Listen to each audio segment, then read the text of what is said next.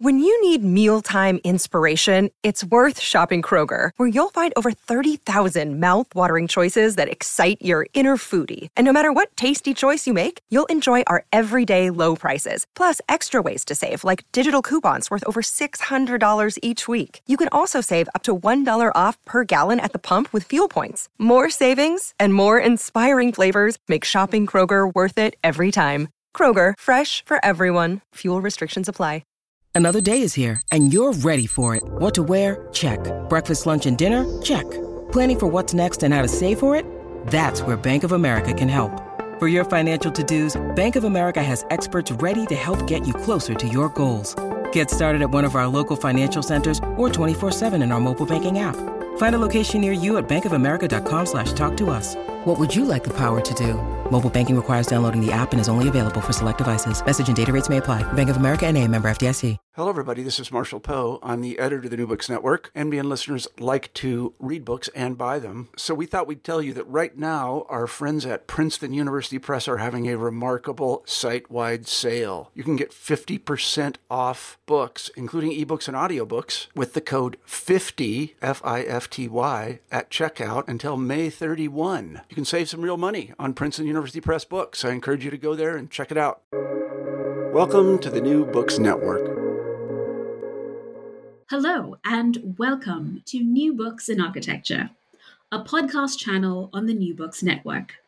I'm your host, Nushal De Silva, and I am delighted to be joined by Christina Wilson, who is a professor of art history at Clark University, where she researches American painting, photography, and modernist design from the interwar and post-war decades, as well as the history and criticism of museums. Today, we will be talking about her new book, Mid-Century Modernism and the American Body, Race, Gender, and the Power of Politics in Design, published by Princeton University Press in 2021. Welcome, Christina, and thank you so much for joining us today. It's great to be here. Thank you for having me. Could you begin by telling us a bit about yourself and your background? How did you come to your research interests and what led you to write this book? That is that's kind of a big question. I don't know how far back you want me to go. I think maybe by way of sort of a quick answer, I would say that after college, I got an internship at the Museum of Fine Arts in Boston in the Department of American Decorative Arts. And to be honest, I didn't even know what a decorative art object was. This was all a new world to me. And the idea of studying the past through the objects that people lived with and understanding history through the styles of objects as well as the forms that people found useful for living. All of that was just extremely exciting to me. And so I decided to go to graduate school to study design objects. Of course, when you're in your early 20s, you think you know everything and the world is like a very sort of black and white place. And once I got to graduate school, I realized that I was actually interested in a lot of things, not just decorative arts and design objects, and that my interests were much more wide-ranging. And I actually became really frustrated that the fields are defined. You know, why is architectural history different from art history, different from design history? And there are so many ways that there are really important connections and overlaps between them. And in my research and scholarly work, I'm often seeking to find connections and find ways of bringing these different fields into very active dialogue with one another. And I think that many of us as professionals are wanting to do the exact same thing in our work. So my first book was Livable Modernism, Interior Decorating and Design During the Great Depression. And that was a book that was really about, American design history, very closely sort of looking at the 1930s. But then my second book was The Modern Eye, Stieglitz, MoMA, and the Art of the Exhibition from the 1920s and the 1930s. And in that book, I really sort of was specific about wanting to put art history and design history into active dialogue. So that's when I sort of took on that as a sort of a specific agenda in my work. And I came to this current book, the Mid-Century Modernism in the American Body Project, because I had always said that modernism in the 1920s and 30s was a setup for the popularity of modernism in the United States after World War II. And I began to think, I don't know, really? Like, why is modernism after World War II? Why does everybody think it was so popular? Was it so popular?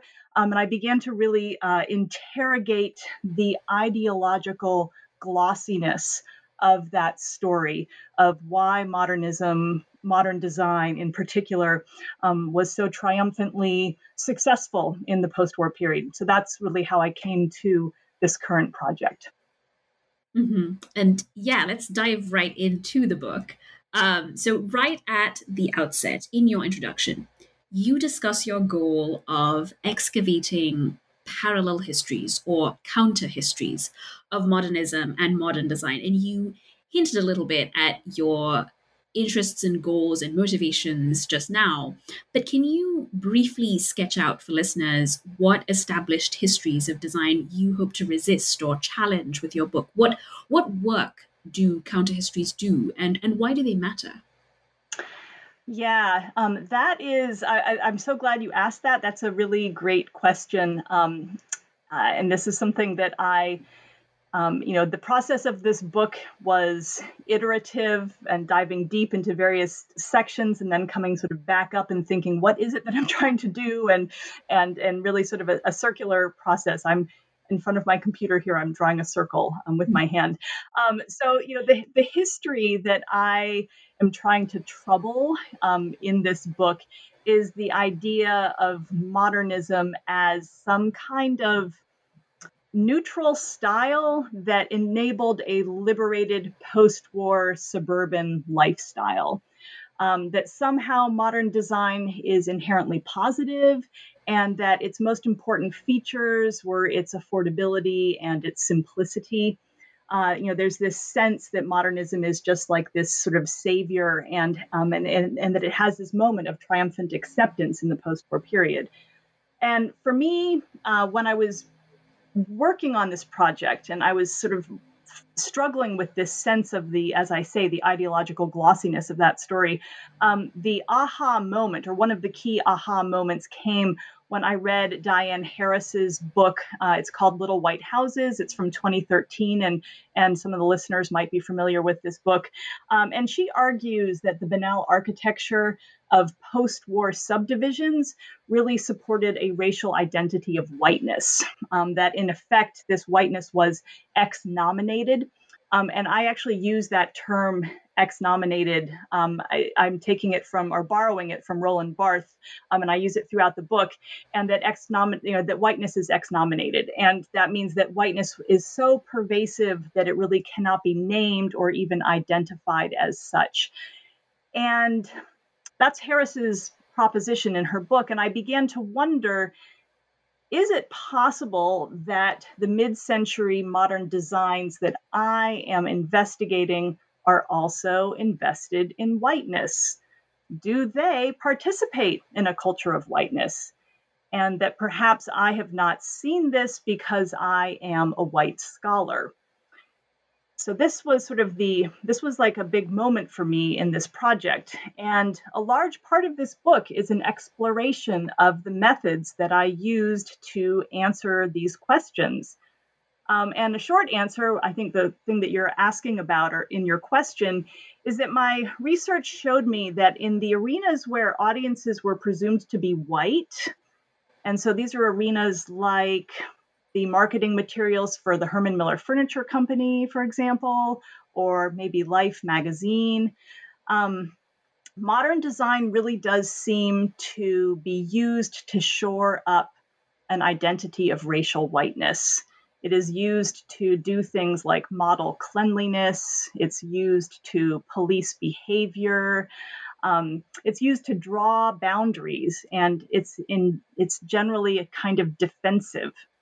But the interesting thing is that what I was thinking about in this work is that there are plenty of audiences who were potentially engaging with modern design in this period who were not white.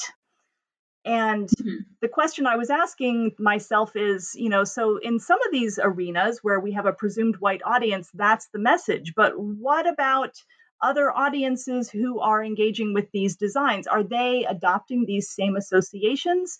What are people reading in modernism outside of this particular arena that we know to be largely white? And so what I end up arguing in my book is that modern design actually is circulating in a variety of different media markets. And in those different media markets, it has different symbolic messages.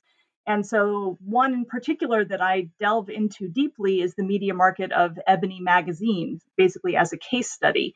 And in Ebony, modern design is much less frequently used to police behavior.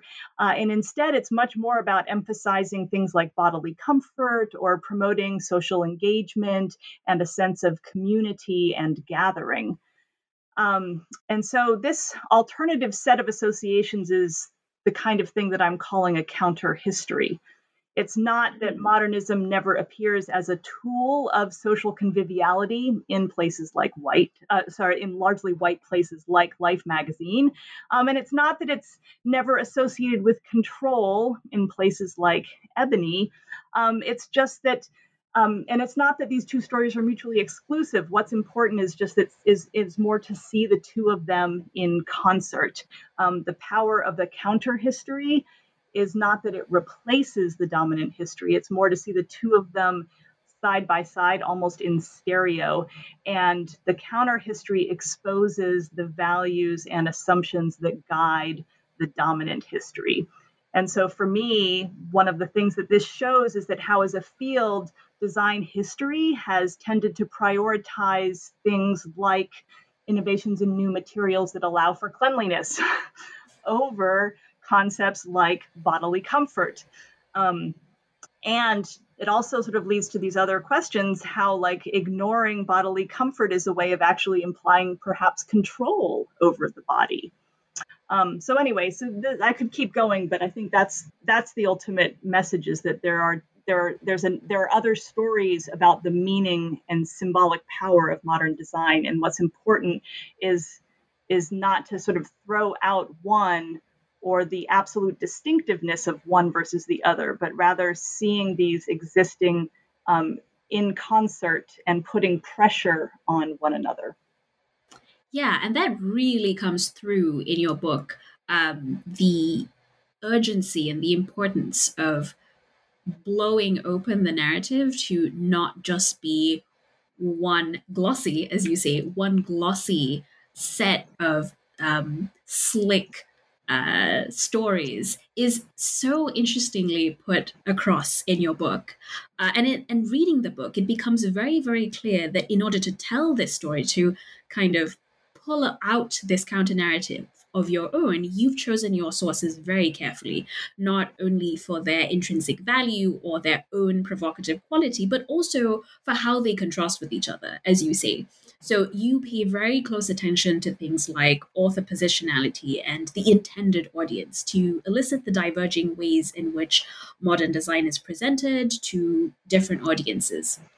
So, in one chapter, for instance, you examine a series of domestic advice manuals by an array of different designers and the ways in which their gender or their race inform the way in which they make their case. So, could you talk a little bit about these manuals? What did they have in common? What were they for? How did they represent a diversity of lived experience?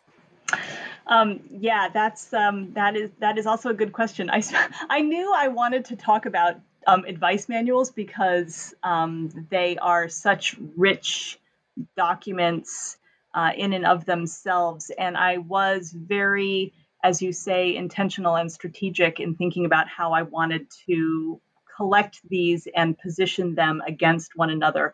And some of them I had known for a while, and others were sort of newer to my orbit. and some of them I had known about for a while, but never to sort of think of how what kind of critical lens I wanted to put on them. So there are 5 books in that chapter, and so one of them is Russell and Mary Wright's Guide to Easier Living. One of them is, I think it's called Tomorrow's House. I feel like I should have these imprinted in my brain. Tomorrow's House by George Nelson and Henry Wright. And then another one, the third one would be Decorate Your Home for Better Living. That's by Mary Brandt. And then the final 2 are by Paul Williams, Small Home of Tomorrow and the New Homes of Today. And one of the things that I think is interesting is so there's 5 publications, 4 different authors, and there's all sorts of ways that they intersect and overlap. So the Russell and Mary Wright and the Mary Brandt book really are targeting homeowners, so people who already own their houses and need to take care of their houses and perhaps redecorate their houses.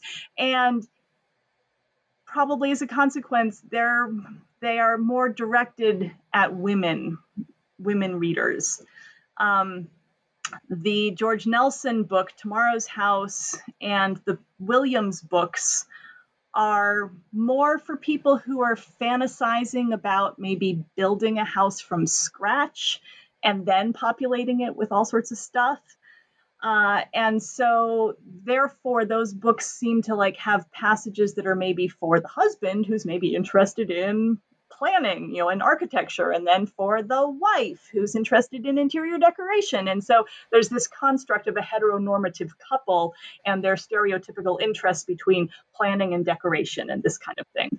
So, so there are sort of the books kind of divide up that way. But then there are other things that are interesting and important. Russell and Mary Wright were a married couple, and they marketed themselves as a couple, even though their book is really targeted to women. So it's sort of a little ironic. And they are white. George Nelson was a white man and an architect. So he's got a professional agenda, a professional orientation. Paul Williams was a Black man and an architect. So he also had a professional orientation, but is operating from a different racial positionality. And Mary Brandt is a white woman who wanted to be an architect, but because of her gender, was not able to train to be an architect and ended up as a career in interior design and marketing. So again, there's all of these different kind of angles of positionality. And I was really just interested in sort of the different ways that these writers represented different approaches to the same question, the home after World War II, and that sort of that imagined marketplace of what the new buyer was going to be. And so now let's talk a little bit about that potential new buyer. Who bought these books? What kinds of, and sort of to get into this question of control, what kinds of control do you see these manuals, each one of them, attempting to exert, perhaps with reference to particular bodies or with reference to particular spaces in the home? Yeah. So I mean, all of these books, have varying degrees of success. I'm trying to remember. So Simon and Schuster, who's was a big publishing house, published Mary and Russell Wright's book and the George Nelson book, and Scribner and Sons published Mary Brandt's book. Paul Williams's book was published by a smaller press, LA based, but still it had a national audience. And by the time of his second book, he's referring to his first book as a best-selling book. So, and it was getting reviewed nationally in architecture magazines. So, I think there's some confidence in the level of national readership for all of these publications. But something that I was really intrigued with in all of them is a discourse of control. And obviously, every guide, every book that is attempting to give you advice about how to live in your home is obviously going to be exerting control. so it's just even that sort of bedrock sense of like setting expectations, that right there is a control level of control. But there are also some very interesting ways that control just kind of percolates through these books. One thing that I was very interested in, for example, is just how control appears in the way that the house gets conflated with the human body. And then control of the house is like control of the human body. And George Nelson, this happens a lot in his writing. And although Nelson's book is by Nelson and Henry Wright, but it seems that it was largely the text seems to be largely in the voice of Nelson, which we know from other texts written by Nelson. So that's why I tend to shorten it down to just him as the author. But he is, he's frequently doing things like, talking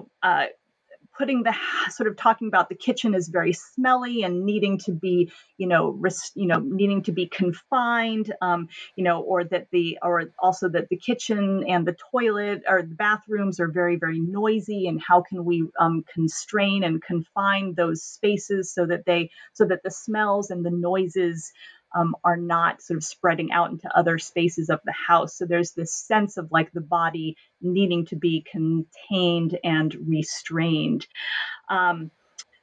Mary and Russell Wright similarly are just sort of layering their house in so many sort of lists of what you need to do to keep your house clean, that it is quite frankly exhausting to read the book.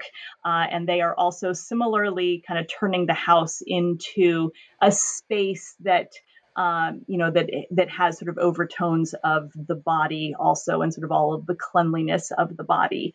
And I think there's a persistent sort of sense of control just in terms of thinking about how you might lay out your house.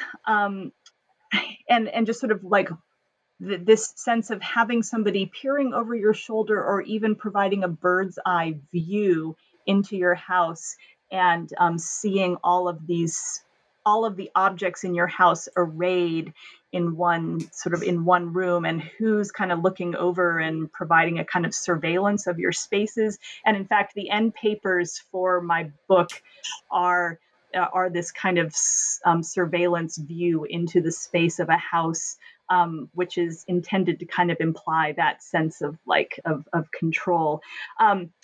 Throughout my analysis of these books, there are times when I was tending to find Paul Williams as an author to be less judgmental and a little bit more inclusive in his approach, which certainly is it's possible to attribute that to his position as a Black man in a very competitive professional landscape, seeking to find clients who are in a variety of racial positions, but certainly wanting to build a client base who is white, and sort of working across a racial divide. And so there's perhaps a sense of greater inclusiveness and less judgment in his writings. And yet at the same time, even this sense of sort of power and scopic control appears even in his book.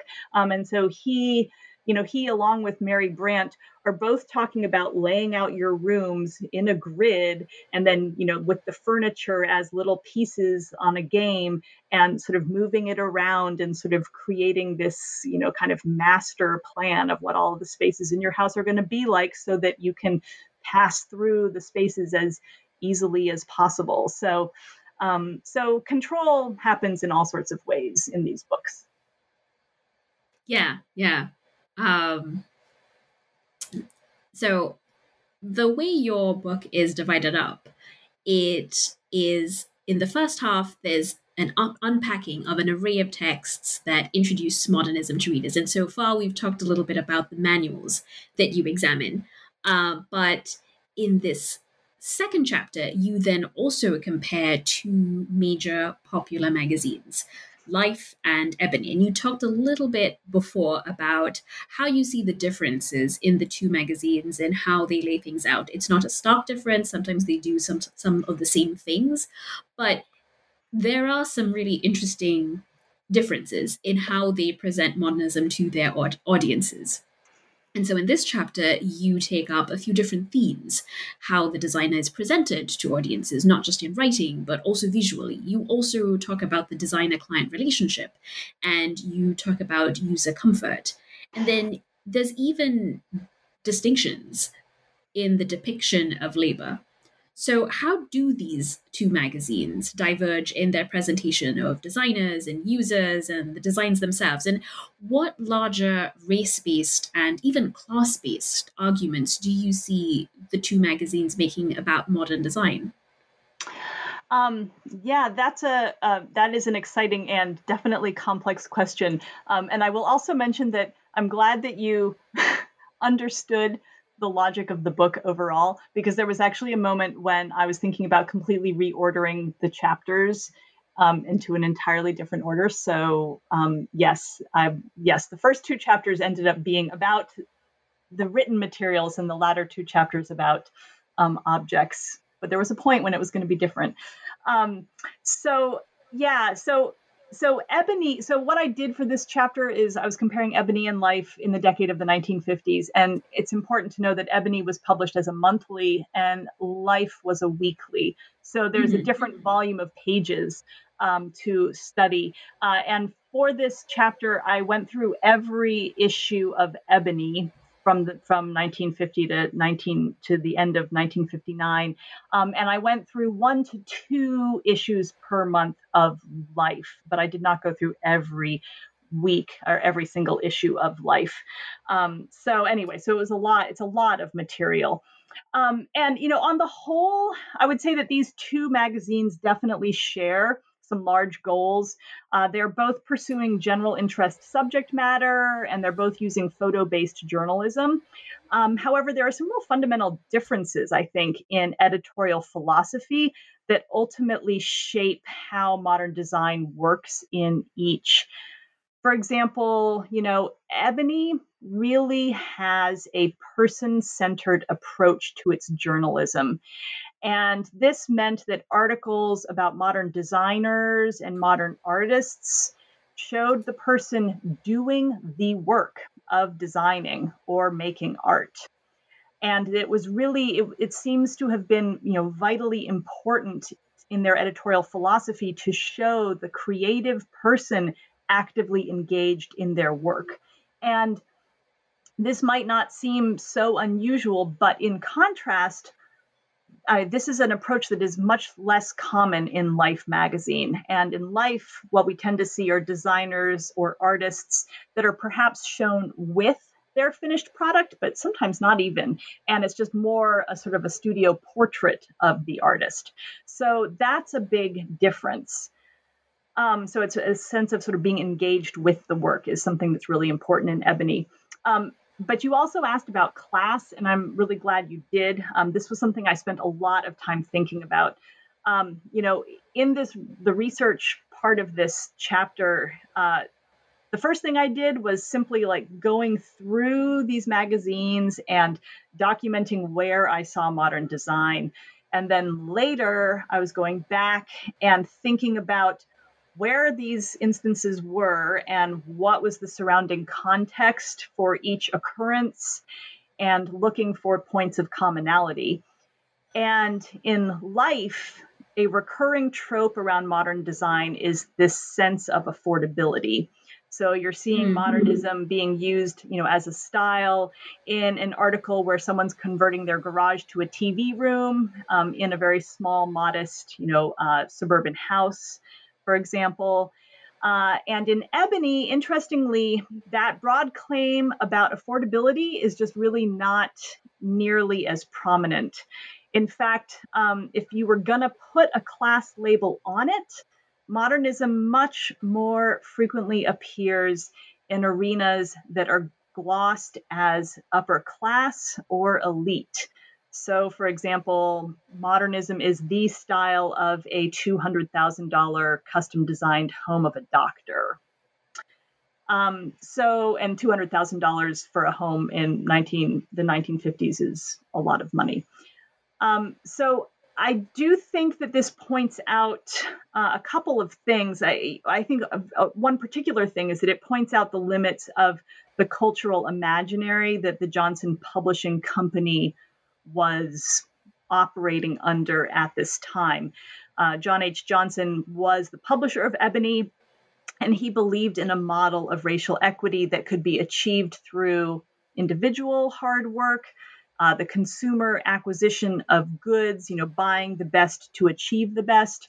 And that is inherently, that's going to kind of limit necessarily, I think, a bit of a sense of the possibility of modernism operating perhaps in a sense of everybody being entitled to it. So that was definitely a dominant class difference that I noticed. The other thing that's really different about magazines is that unlike manuals, they are multi-author and they also have advertisements. And you talk a little bit about how you see the role of advertisements as contributing to the construction of these images, the construction of modernism and modern design. So can you share a little bit about that with listeners, the role of advertisements in the construction of the modern? Yeah. I mean, I think advertisements are ultimately really, really important in this chapter. I came to think of them. I mean, it's sort of like when you're reading a magazine, you're flipping the pages. You're not, sometimes you're reading it backwards. Sometimes you're reading it forwards. Sometimes you're just like, you open it up to any old page. It's very much the way we engage with social media today, and like you're scrolling through a feed and you're like, oh, is that someone's post or is that an ad? I don't know. I mean, it's like, and so there's a sense of, it doesn't, in the reader's mind, it doesn't necessarily matter whether or not something is an ad or if it's editorial. So the palimpsest, or the kind of the messiness between the editorial and the advertising is very much something that I was interested in.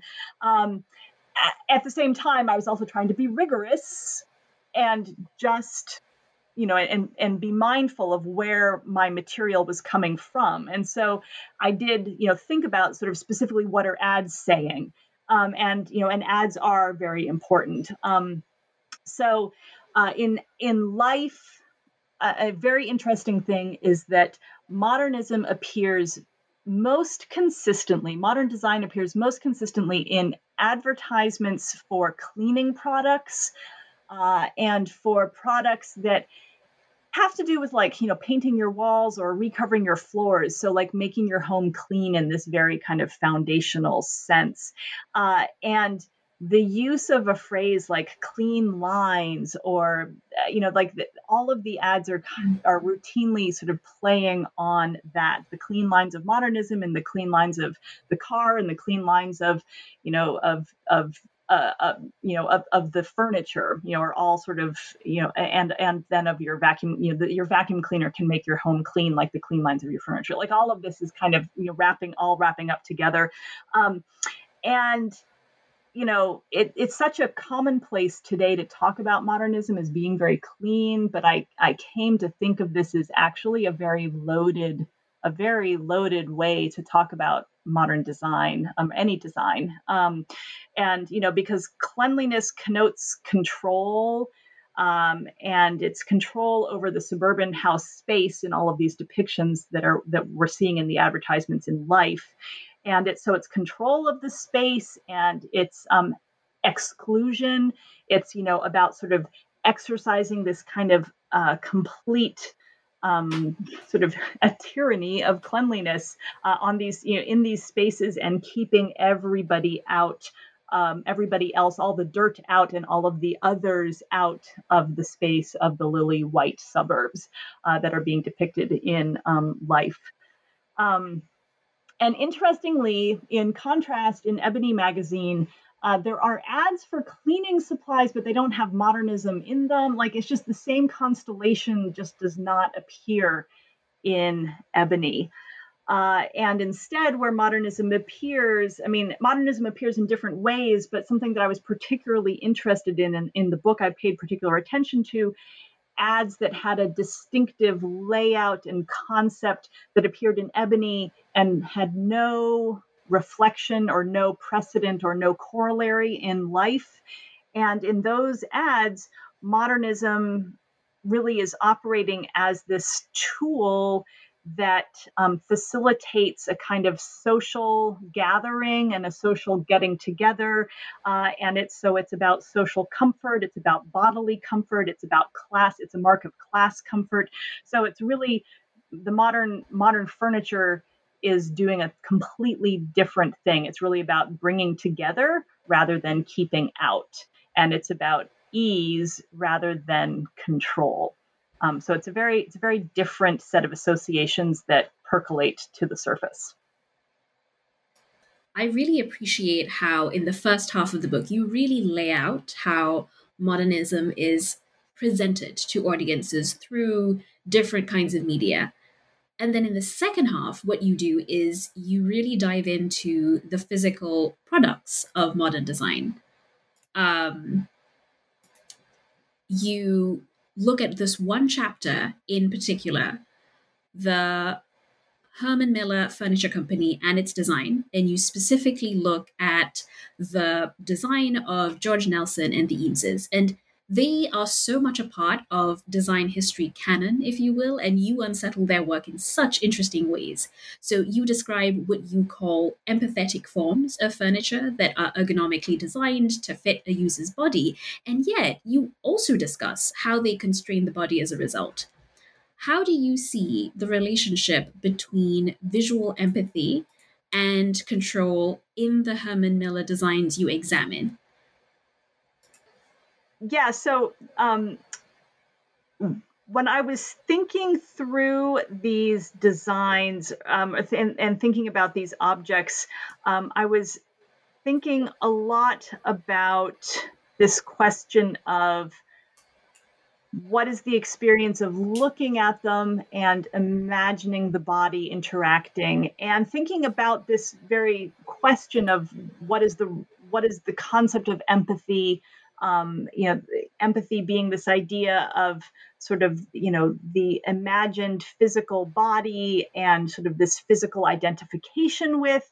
And just thinking that, when we're thinking about design objects, I mean, there's been a lot of theorizing around empathy and architecture.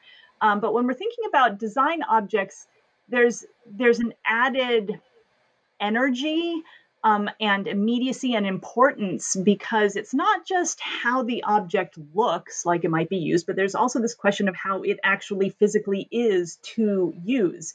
And how an object looks like it might be used and how it physically is to use are two different things, and they are not actually always aligned.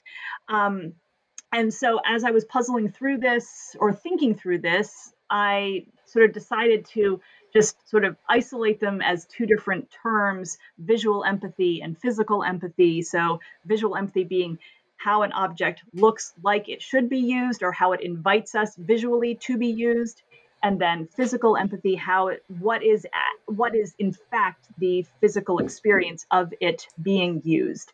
And, we've all had experiences where you look at an object or chair and you're like, oh, that looks so comfortable. And then you sit in it and it's absolutely not comfortable at all, and the reverse happens. And in fact, empathy becomes a way that objects get involved in the exercise of power, because because an object that is unpleasant to use is then sort of demanding something from us, or an object that tricks us into using it because you think it's going to be one way to use, and then it sort of engages with us physically a different way. Like, these are all ways that these inanimate objects end up exerting a kind of physical power over us. And that's a major aspect of living in a world of produced of mass-produced objects around us. So anyway, that's what I was thinking about, and I was thinking about visual empathy, and visual empathy is also tied up with this idea of affordances, or it's related to this idea of affordances, I should say. which is, again, an idea that you look at an object and you understand how it should be used. And so when we look at something like an Eames chair, which is, the plywood Eames chair, which is, the molded plywood, and we can see the curves in it, and we can see the ghost of the figure of the body that sat in it before us. We can sort of tell sort of where our body should go when we look at it. And so there's a sense of visual empathy that these are objects that invite us, and they seem to tell us and welcome us to sit in them. But they also are relying on this idealized concept of a body, because what if your body doesn't fit there? And there are bodies that are sort of that are too large for an Eames chair, too small for an Eames chair. There are bodies that want to sit in Eames chairs in ways that the chair does not want you to sit in it. Like, you cannot slouch in an Eames chair. You must, or if you're going to recline, you can only recline in the particular angle that it is, angled at. So there's all sorts of actual restrictions and expectations in the design of the chair. And I was thinking about how these molded plywood chairs, the technology for them came out of the technology for the plywood splints that they created for World War II. And, those are modeled, a splint is a healthy leg that then holds in place the unhealthy leg. It basically makes the unhealthy leg invisible and sort of strives to make the unhealthy leg healthy. And so I was just thinking about how, in a way, what the Eames chair kind of does the same thing, which is that it only makes visible the ideal body for the chair, and it renders completely invisible any body that is not ideal for that chair. So it's actually quite restrictive and prescriptive, and as such, it exerts a high level of control.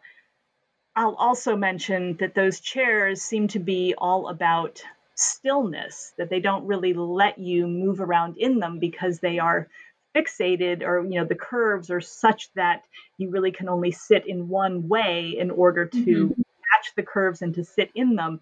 And oftentimes I give talks about, showing these designs, and everyone's like, oh yeah, I've seen one of those before. Or, oh yeah, like I didn't know that was like an actual design, because, basically every elementary school chair that in the United States that anybody has ever sat in is indebted in some way to the Eames chairs. I mean, the chairs that I grew up sitting in the 1970s and 80s, and the chairs that my daughter sat in elementary school. I mean, I'm only speaking from an N of one experience, but I just feel like these chairs, have populated our landscape.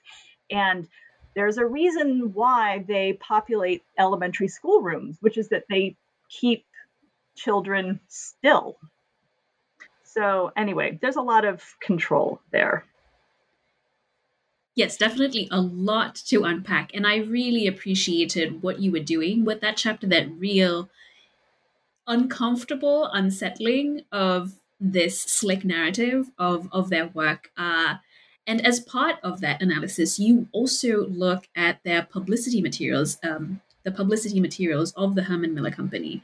And that's also a little uncomfortable and unsettling to read, honestly, because you pay very close attention to the use of non-Western, indigenous artifacts as these exotic accessories in corporate showrooms. You also discuss the use of indigenous cultural artifacts as decorative objects in the last chapter as well. And I wondered if you could talk a little bit about how you present this commodification of other cultures as part of the modern design movement in these two chapters. This is a big and very complicated topic. And to be honest, I feel like I really, I was happy to start a conversation, and this is a conversation that must continue to be interrogated, and there is so much more to be done with this. So if this book opens the door to this conversation, then I will be very happy about that. the starting place for this was thinking about how race is conceptualized and the idea that racial whiteness is understood negatively, that it's understood in opposition to another race, and that there is no white race without the construction of an other. And that is the defensive position of whiteness in the West. And I was wondering about why designers like George Nelson or Charles and Ray Eames put non-Western artifacts in their showrooms. And I think it's that same sense of an interest in binaries, that you only can understand the one when you've got something else that represents clearly an other. And I do want to just mention here that, George Nelson's practice and the Eames's practice are definitely two different things. And in the book, I do pay some attention to the differences in those practices. So I don't want to say I'm lumping them together. And in a way, I actually was more interested in what Nelson is doing than what the Eameses are doing. They're problematics for both. There's problems in what both of them are doing. But ultimately, these showrooms seem to be constructed around the power of binaries. So what happens? We can see what the modern design is when we've got incorporated into the showroom something that it is not. And so, the object is for sale. The decorative accessory is not for sale. That's the starting place right there. This is for sale. This is not for sale. And then we've got, machine versus handmade. We've got the abstract form versus the embodied form. We've got the intellectual versus the sensual. And then ultimately the racial white versus the racial non-white. I mean, this is it seems very clear that there's that kind of a binary logic that is going on, and is helping to define negatively how modernism should be understood. So this is one of the ways that modernism is working in these arenas for white audiences to be defined as white, and the appearance of non-Western and indigenous artifacts in the pages and on the walls of model rooms and real rooms in Ebony and Life, which I talk about in the final chapter, is really complex and fascinating, and and in some ways sort of carries on the story of the Herman Miller showrooms, but also in the examples of how in particular, African artifacts are being displayed and used in Ebony's interiors. There are some terrific examples of a much different relationship between the homeowner and the artifacts on the walls, and a much different sense of wanting to kind of own a history and be connected to a history, and to a sense of a larger cultural story, rather than an individual isolated thing that is being presented as a quote unquote curio. That's a big difference.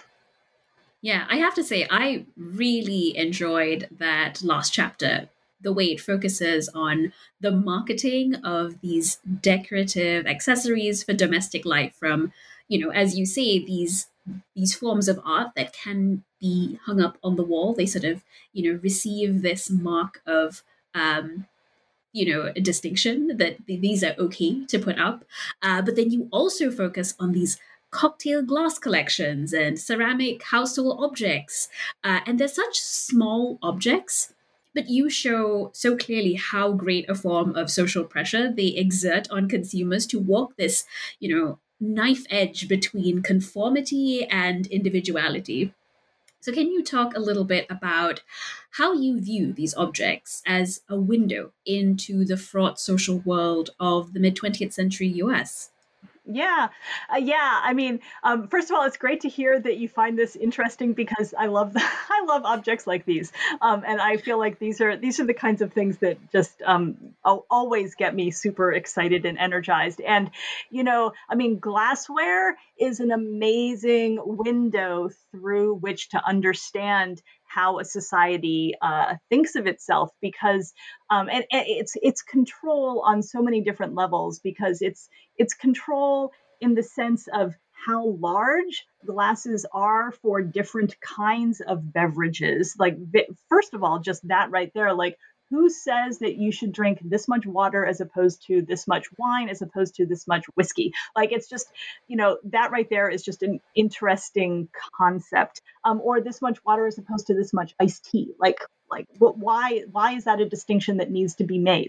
So there's all of that is fascinating. But then secondly, I mean, that's control in terms of what liquids go into one's body. So there's the body once again. But then secondly, there's this level of social graces and being the hostess who needs to, heaven forfend that you would serve wine in a Pilsner glass for beer. Like, wouldn't that just be like the worst thing? So there's this sense of all of these specialized glasses that you need for each different kind of beverage.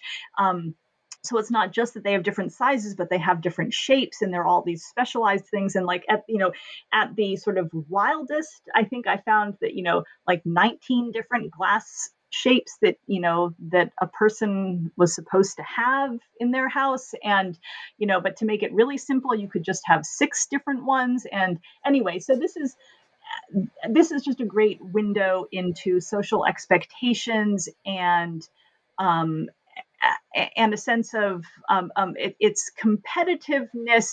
But it's also the power of marketing and a sense of but also a sense of social responsibility. I mean, if you want to be demonstrating your relevance and your meaning in a community, then you want to be able to participate in these social rituals. So it's not just keeping up with the Joneses. It's also, demonstrating that you matter to this community, being able to provide for your guests. Which is that's an important thing for people. I mean, to this day, even if we're serving everything in plastic glasses now or something.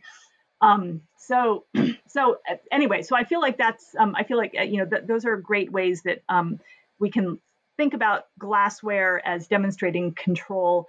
And then there's more to say about the actual designs, and then also the sort of the enameled designs that go on to some of the ones that I talk about in the book. And I was also interested with the stoneware by the Associated American Artists, is just thinking about how race gets wrapped into those designs and to the names of those designs, and how race begins to enter what was a presumed white market for those wares, for objects that are serving objects in the house. And so it's another way that that race is present, always present in the objects, the design objects that surround us.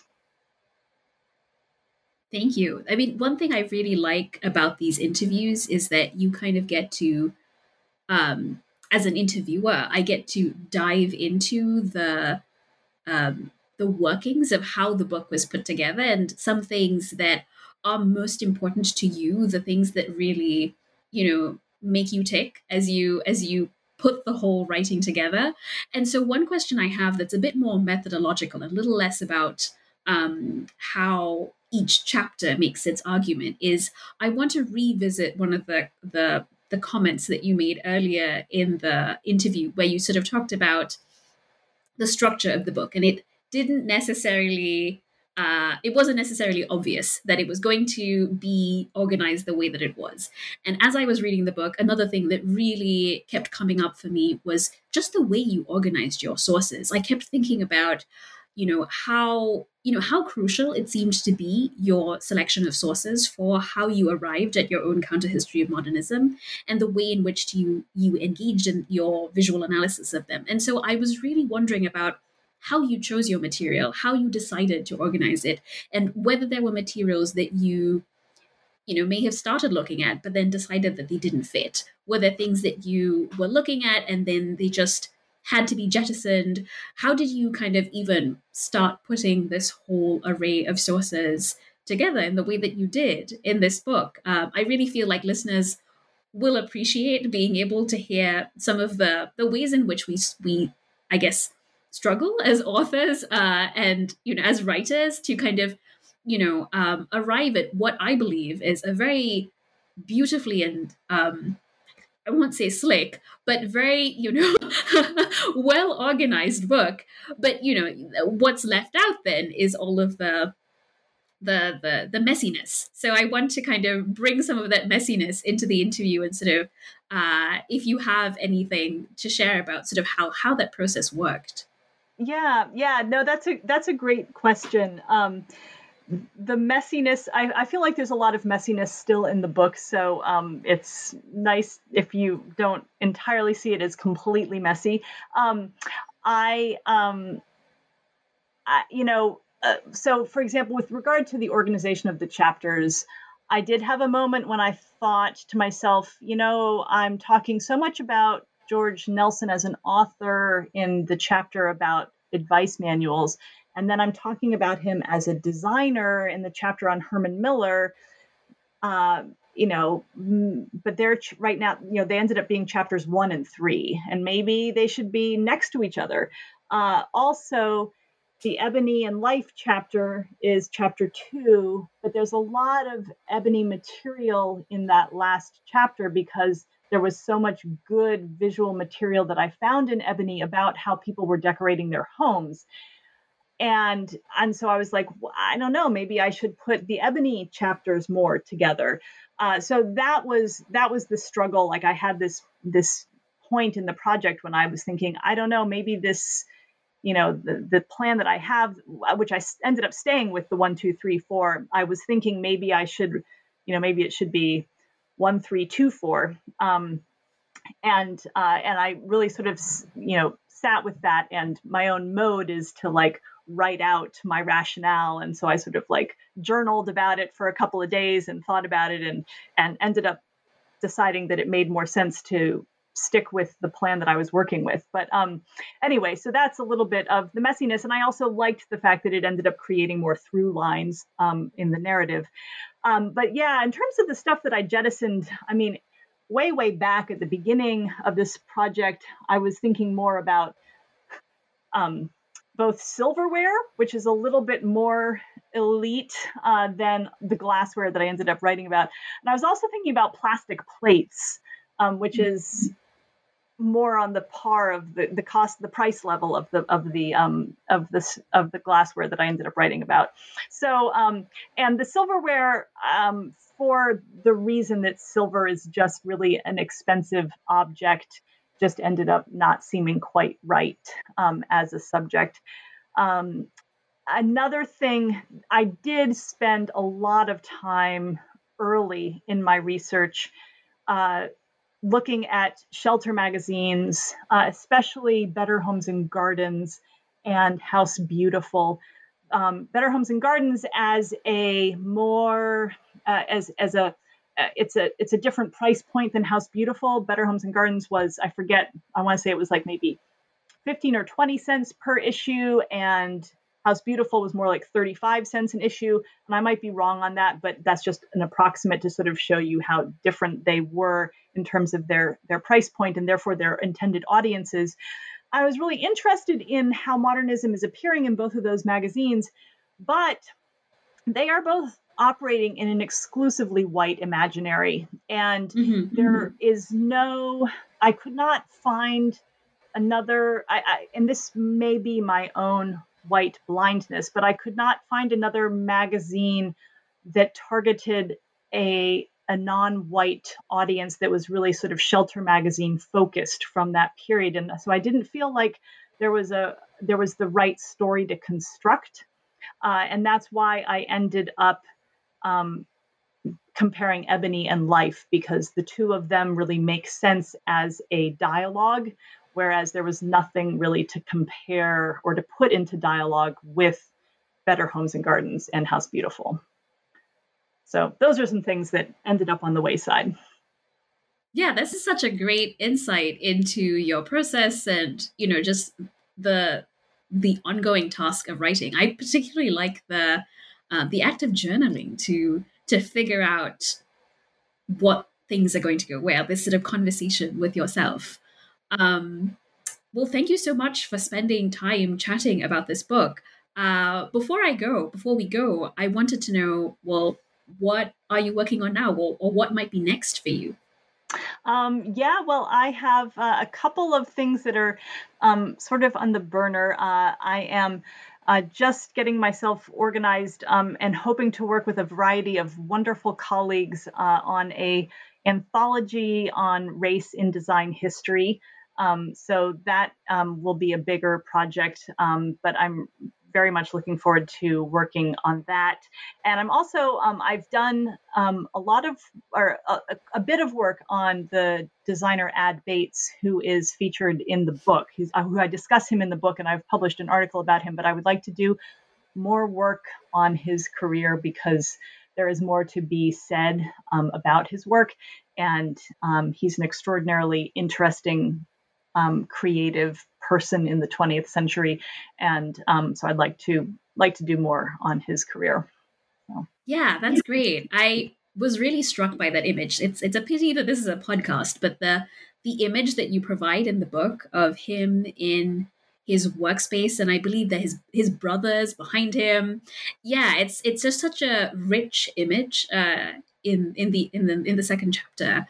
And it contrasts so interestingly with the image you provide of Charles Eames, this sort of almost immobile stick figure, whereas the mobility, the movement, the act of design that happens in the ebony image of Ad Bates is so rich. I really enjoyed that image, so I'm very excited to hear that you'll be working more on his design and on his career. So thank you again for taking the time to talk about your book in such wonderful detail.